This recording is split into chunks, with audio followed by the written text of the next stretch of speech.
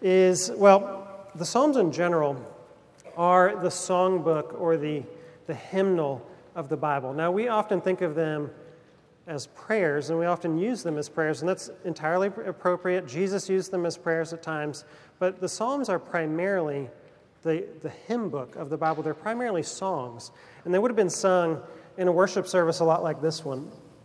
Psalm 32, like many of the Psalms, was written by David, King David. And you could put it this way, that Psalm 32 was written by a believer. He was written by a believer about his resistance to confession, his need for confession, and the blessing of God's forgiveness when he experienced it. So it's written by a believer to be sung by believers. Now, I say that not to say this is only for believers, not in any way. In fact, it is good news to anyone and everyone. But really, I say that to make the point that this is a psalm describing a common experience in the Christian life. So let's turn to our passage. We're in, as I said, Psalm 32. Hear now the reading of God's word. Blessed is the one whose transgression is forgiven, whose sin is covered. Blessed is the man against whom the Lord counts no iniquity, and in whose spirit there is no deceit. For when I kept silent, my bones wasted away through my groaning all day long. For day and night your hand was heavy upon me. My strength was dried up as by the heat of summer. I acknowledged my sin to you, and I did not cover my iniquity. I said, I will confess my transgressions to the Lord, and you forgave the iniquity of my sin. Therefore, let everyone who is godly offer prayer to you at a time when you may be found. Surely in the rush of great waters they shall not reach him. You are a hiding place for me. You preserve me from trouble. You surround me with shouts of deliverance. I will instruct you and teach you in the way you should go. I will counsel you with my eye upon you. Be not like a horse or a mule without understanding, which must be curbed with bit and bridle, or it will not stay near you. Many are the sorrows of the wicked, but steadfast love surrounds the one who trusts in the Lord. Be glad in the Lord and rejoice, O righteous, and shout for joy, all you upright in heart. This is the word of the Lord. Thanks be to God. Let's pray. Father, how we need your word. How we need your word to work in us, to tell us who you are and tell us who we are. Father, as we study your word, would you send your Holy Spirit to work on our hearts and make us more like Jesus, our Savior. It's in his name that we pray. Amen. A couple weeks ago, I was reading an article about the movie Oppenheimer, which came out last month, I guess. I actually haven't seen it, so I'm not recommending it.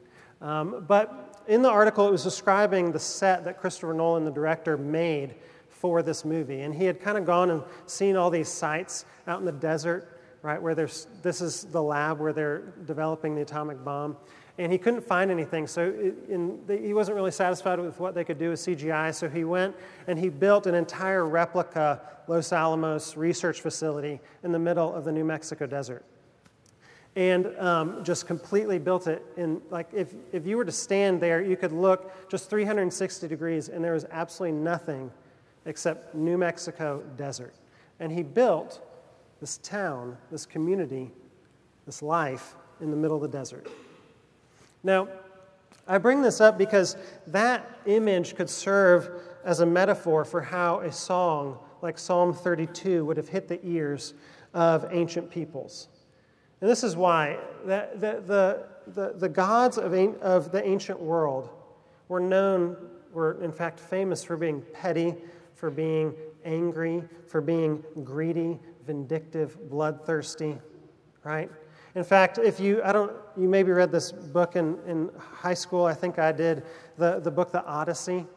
And now the main character of the story, his name's Odysseus, and he's not a god, but he acts out the values of the gods of that society throughout the book. And kind of the climax is when he comes home. He's been gone for, I think, a couple decades. I don't really remember, but a long time. And he comes home, and the climax is when he takes out his bow, and he just takes revenge, and he starts just shooting into this crowd of men that have been living in his house and kind of disrespecting him. Never mind that they've been disrespecting his wife. It's that they've been disrespecting him, and he gets revenge, right? He's not a God. He's acting out the values of the gods of that society. And if you have petty, vindictive, angry, bloodthirsty gods, what do you get? Well, you get a society in which honor and reputation are the greatest good, and the only solution is bloodshed and revenge, right? So that is the desert into which the God of the Bible comes. And in Exodus 34, God, he tells Moses, this is my name, this is who I am. He comes to Moses and he says, I am the Lord, the Lord, a God merciful and gracious, slow to anger, and abounding in steadfast love and faithfulness, keeping steadfast love for thousands, forgiving iniquity, transgression, and sin. Those words, this God, is totally different. It must have felt like life in the middle of a desert, like an oasis in a desert. That God would be forgiving, not petty, right? That he would be long-suffering, not angry and impatient and greedy. In Psalm 32, in fact, so many of the Psalms actually carry echoes of Exodus 34, but Psalm 32 does, absolutely. It talks about God forgiving iniquity, transgression, and sin. You'll see those words. But Psalm 32 is a description of what life looks like and feels like when this is the God that you serve. What does it feel like to know this God who forgives iniquity, transgression, and sin? It's like an oasis in a desert.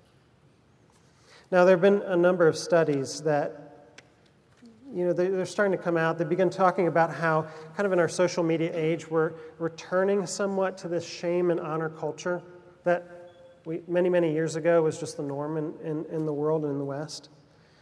And one of my favorite Christian thinkers, Alan Jacobs, he actually, a couple of years ago, made this point. He said that the great moral crisis of our time, is not sexual license, although that's a problem. But the great moral crisis of our time is vindictiveness. It's like petty, angry revenge, right? Vindictiveness. Now, if that's true, then what we need today is Psalm 32. We need this God who offers us a life of forgiveness. Forgiveness in the midst of a desert of revenge and of anger. But we need it, but we avoid it. And because oftentimes the desert feels a lot safer, it can feel a lot better. But we need us, and the psalm is here to remind us of the God who loves us. So my 2 points this morning are what we avoid and what we need. And I will say right now that Tim Keller, the late Tim Keller, before he passed, he wrote a book about forgiveness. And I'm using a lot of his ideas this morning. But, okay, so what do we avoid? Well, we avoid guilt, we avoid forgiveness, and thus, because we do that, we avoid blessing. So we avoid guilt, forgiveness, and blessing. We avoid guilt. David, in this psalm, he kind of paints a picture of this very clear sense that he has of the ways in which he and we also placate our sense of guilt for the things that we do that are wrong. That is to say, we've developed these very sophisticated means of explaining away or avoiding an internal reckoning for the things that we do wrong. So let's look at some of the ways that David avoids his guilt. Starting in verse 3 is probably the most obvious. He says, "For when I kept silent." Right? Silence. Do not acknowledge your sin at all. Maybe you've experienced this in a relationship where you say, listen, I know I yelled at my kids today, but tomorrow I'm not going to yell at them. I'm never going to yell at them again. And in fact, I don't even need to bring it up because it's done, and let's just, statute of limitations, we'll all forget about it and move on. Right? Do y'all do that? Have y'all done that? I know I have. I don't know. Well, this is what David says to that. Time cannot heal your moral guilt. Distance does not offer you forgiveness. It doesn't. We ignore our sin. Look at verse 5. He says, I did not cover my iniquity. What he's saying is that we have this tendency to avoid guilt by covering or justifying our sin. And we have all these very sophisticated mental hoops that we jump through to get there. I mean, think about the words that we use to describe ourselves. We say things like, listen, I'm just frugal. It's not that I'm greedy. I'm frugal, right? Or leadership. I'd say, listen, no, I'm not power hungry. I'm just using my God-given leadership gifts. Or comfortable, like, listen, I'm not desperately clinging on to control. I just like to be comfortable. I just like to know what's going on. Right? We justify our sin. We cover it. Look at verse 2. He says that the one who's been forgiven, their spirit has no deceit. What he's hitting on is this very deep-seated propensity that we have to lie to ourselves. And maybe you've had here's an example conversation of where you might be doing this, where if you're in an argument or something with your spouse and you kind of come back, you're rehashing it, and you say something like, oh, I sounded angry when I said that to you. Oh, it felt like I was trying to punish you with my words. No, I would never do that. That was never, and I was just confused. I wasn't angry. You see that? We minimize our sin. We deceive ourselves. We ignore our sin. We justify our sin. We minimize it. We avoid guilt. Why do we do it? Well, because it's painful and it's ugly. And guilt means that there's something wrong with me. And we'd rather not admit that. Well, another reason that we avoid and hide is because it turns out that forgiveness is actually pretty hard to believe in as well. So we avoid guilt. We also avoid forgiveness. There, in some ways, is the other side of the coin. And we could read Psalm 32 and be completely on board with all the talk about guilt and sin, and we think, yes, absolutely, I get that. But what really makes us uncomfortable is the quickness with which God forgives. Look at verse 5 again. He says, I will confess my transgressions to the Lord, and you forgave the iniquity of my sin. I will confess, and you forgave my iniquity, just like that. The completeness, the simplicity, the immediacy of God's forgiveness is, let's be honest, deeply uncomfortable. Because we all have that. One author said that we have this lifelong infatuation with the idea that someone's keeping score. It's like we just want, God, please leave something up to me. Like, give me some sense of my own participation in my forgiveness, in my own justification. And it shows its head when we engage in like self-loathing or internal put-downs or pity parties, or just not because our sin breaks our relationship with God, but because we think that by beating ourselves up, we're going to somehow participate in our atonement or our forgiveness. If I beat myself up enough, then God will know that I'm serious and He will accept me again.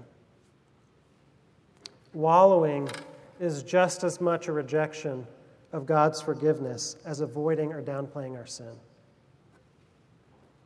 Psalm 32 says that genuine repentance starts when justifying, minimizing, ignoring sin stops. And when we recognize the goodness and love of God who will completely, simply, and immediately forgive you of all of it.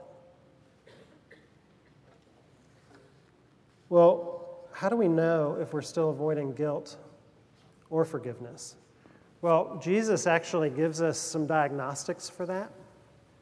The one that he mentions is, do you forgive other people?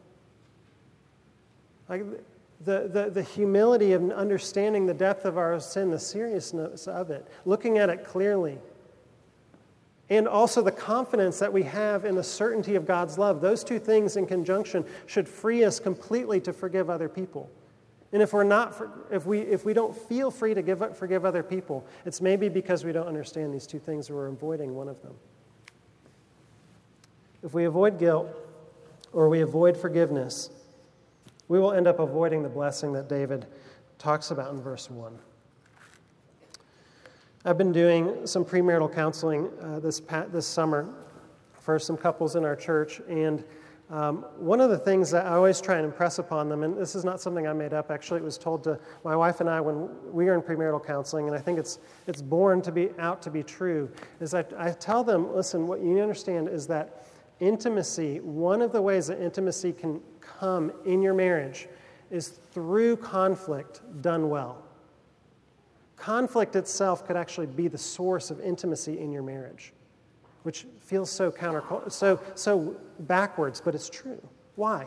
Well, because in conflict, like when the walls kind of come down and we are exposed in front of our spouse, and all the ugliness, all the mess, everything is just out there in public.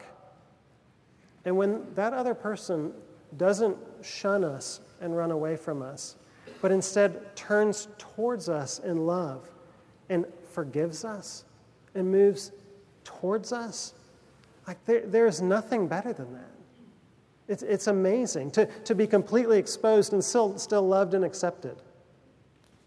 Right? That's why it's just foolish to stonewall or to try and crush your spouse or to like refuse to repent or forgive or all that stuff is foolish. Why? Because restored relationship is so sweet.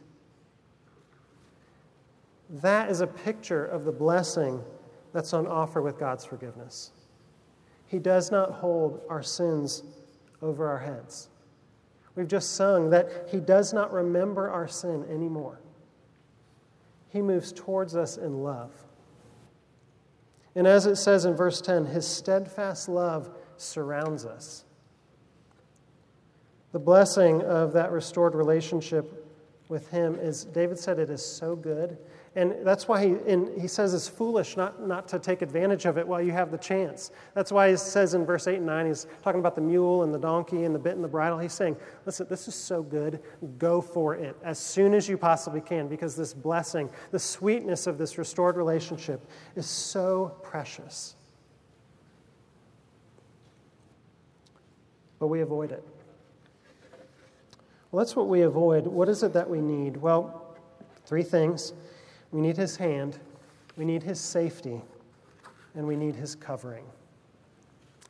We need His hand. Verse 4 says, For day and night your hand was heavy upon me. Well, what is the hand of the Lord like? Well, Scripture uses God's hands as it talks about God's hands doing lots of things. He uses it to create. He uses it at times to bring judgments. He uses it to provide. His hands are doing a lot of things. But Psalm 32 is sung by God's people. So what is God's hand like for His people? That's the question. The Renaissance artist Rembrandt has a painting, probably one of his most famous paintings, certainly. It's called The Return of the Prodigal Son. And if you know the story of the prodigal son, there's a young man who's left his home and he's gone off and squandered all his inheritance. And when he's in desperation, he decides, I'm going to come back and I'm going to just prostrate myself before my dad. And he comes back. And the father, instead of shaming his son, he runs to him and embraces him. And the return of the prodigal son is a picture, it's a painting of that moment, that embrace. Okay? And Rembrandt is famous for just being a master of using light. And the light in this painting draws your attention directly to the father's hands. The boy is kneeling in front of him, and the father is standing with his hands on his back. And Rembrandt, there's been a lot of ink spilled about how different the 2 hands are. One of them is a hand it looks heavy, it looks strong, and it's on the boy's shoulder. And then the other hand is gentle and tender looking, and it's on his back. And what Rembrandt is saying is, he's saying the love of the Father is both heavy and strong, and also tender and loving and caring. It's both of those things. God's hand is the same. God's hand is heavy, and it's gentle and tender. It's a hand of strength and of love. And we're right now raising some little kids, and all the parenting books say that if you want to get your kids' attention, particularly if it's a son, you put your hand on them. Right? You put it on their shoulder or maybe on the top of their head or on the back of their neck, and you say, hey, look at me. I'm talking to you. And I think that is something of what David experienced with God, where God is putting His strong and loving hand on the back of David's neck, and He's saying, listen, don't live like this. It's not worth it. Don't do this. Return to me. sometimes we need his hand on us. And sometimes we can feel the heaviness of it like David did. He describes, we don't talk about this much, but David says that he experienced physical and mental ailments because he would not repent of his sins. Right, that was his experience of God's hand. And I'm like, we got to be careful drawing direct lines between, ailments and repentance. We want to be careful with that, but it's at least a category in Psalm 32, that God would use those things to draw us back into his arms, into the embrace of his hands, right? We need his hand. We also need his safety. Look at verse 6 and 7. Therefore, let everyone who is godly offer prayer to you at a time when you may be found. Surely in the rush of great waters they shall not reach him. You are a hiding place for me. You preserve me from trouble. You surround me with shouts of deliverance. Whether or not you're on it, you know that we live in a social media world, and it is changing the world in front of us. It's changing everything. And one of the big things that it's changing is our sense of identity. It used to be, even just probably 15 years ago, that the way that we were all supposed to pursue our identity was by looking inside and figuring out who the real us was, right? But now, that doesn't really work in a social media age. Because now, the way that we know who we are is how well we're able to project something that we want on social media. We're out there to the world. Even if it's not on social media, it's still what we do.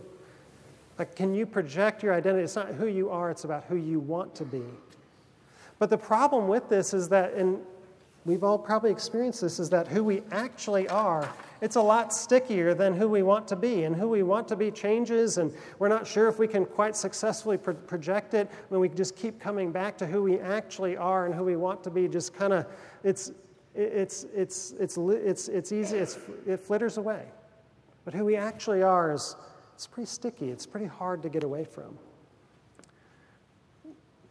What Psalm 32 says is it says that God knows you, the real you. He knows who you really are. He knows when your public image is falling apart, he still knows you. He knows every aspect of your broken heart and your broken, imperfect life. He knows it. And God says to you, I'm a hiding place for you. I'm a place of safety. In me, you don't have to perform. In me, you can confess everything that's ugly in your heart, and you will find in me love and acceptance and forgiveness. He says, act now. He says, don't delay. Come into the safety of my arms, and you'll find in me hands that will not push you away, but that will hold you close and keep you safe. We need his safety. And finally, we need his covering.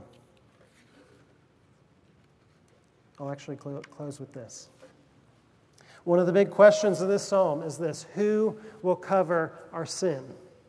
And in verse 5, David says, listen, I'm done covering my sin. I've tried it. It is not working. I'm done. Why is David able to say that? Because God covers his sin. Verse 1, blessed is the one whose transgression is forgiven, whose sin is covered. You see, the reason that we're justifying or minimizing or ignoring our sin or trying to punish ourselves for it is that we know deep down in our hearts that our sin must be covered. It has to be covered somehow. And David says, listen, God knows all of me. He knows everything that who I am is just exposed in front of him. And he covers my sin. I don't need to because he covers it. Psalm 32 is actually quoted in the New Testament in Romans chapter 4. The Apostle Paul, he quotes verses 1 and 2. And he says, you see, King David understood that God covers sin. He understood that he does that. But what David maybe wasn't clear on, or maybe what David was accepting in faith without a full picture of, is how God covers sin. Right? He understood that God covers sin, but he didn't have a full picture of how God covers sin. And Paul says that now we know. we now know how God covers sin. But not only that, as we actually get a fuller picture of the how, we're actually given a deeper understanding, far more than David himself. We actually get a deeper understanding, a fuller picture of how much this God loves us. Paul says a couple verses before he quotes Psalm 32, he says a couple verses before in Romans that Jesus was put forward as a propitiation for our sins. Now, propitiation that's not a word we're throwing around a lot, right? Propitiation is, it's a Bible word, and it means that God's wrath had to be satisfied in some way. His wrath against sin had to be satisfied some way. And that Jesus did the work needed to satisfy it. Now, we've said, in maybe not so many words, that we don't take our sin seriously enough. Right? That's why we're justifying, minimizing, ignoring. We don't take our sin seriously enough. And we might be tempted to think that actually God is calling to us to take it seriously so that he doesn't have to. We could be, it's almost like we're saying, God, I'm going to take my sin really seriously, and then I'm going to repent. And God says, I'm glad you take it seriously. Now I don't have to, and we can just kind of forget all about it and get rid of it. No, that's not what's happening at all. Right? God takes our sin far more seriously than we do. In fact, him covering our sin is not him taking it lightly at all. Because we get to experience forgiveness like that. But snapping your fingers does not buy forgiveness. We're not forgiven by snapping our fingers. There is always a cost. There's always a cost. And we can experience the blessing of restored relationship because Jesus bore the weight of God's displeasure instead of us. We get it for free. But it cost God his Son. There's always a cost. It cost God his Son. And this is what Paul is saying. He's saying David could not cover his own sin, but he did not have to. Because Jesus hung on the cross completely naked, completely uncovered, completely exposed to all the shame and pain and guilt of the cross. The Bible says that although he had done nothing wrong, he removed the covering of God's safety and love to be covered with our guilt and our shame. Why would he do that? To be the propitiation for our sins. That his innocent blood would cover us, would wash us clean, would make us right with God. So that God could turn towards us, so he could forgive us, so that he could make us his own. So that we could experience and know the blessing, the sweetness of our restored relationship with him. And that is, at the end of the day, the expansive, life-changing, altering beauty of Psalm 32. That we can say David, in some ways, was dealing with abstractions, but we have the clear picture of what it means for us to be forgiven and the totality and completeness of God's forgiveness in Christ. And as we see Jesus dying for us like that, as we see that he would go to death so that we can have life, that's when we really start to understand and dwell on that reality, then we will run to him confessing our sins. We're not going to have to avoid our guilt. We're not going to have to doubt that forgiveness is real. Because in Christ, the forgiveness of God becomes tangibly real to us. And in him, we can experience the blessing and joy of restored relationship with God. That is the oasis in the middle of a desert that Psalm 32 has for us this morning. Let's pray.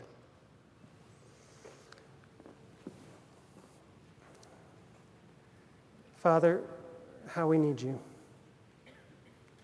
Father, how we need you to cleanse us of all of our sins. And we thank you that in Christ Jesus we have just that. Father, draw us to him through these words from Psalm 32.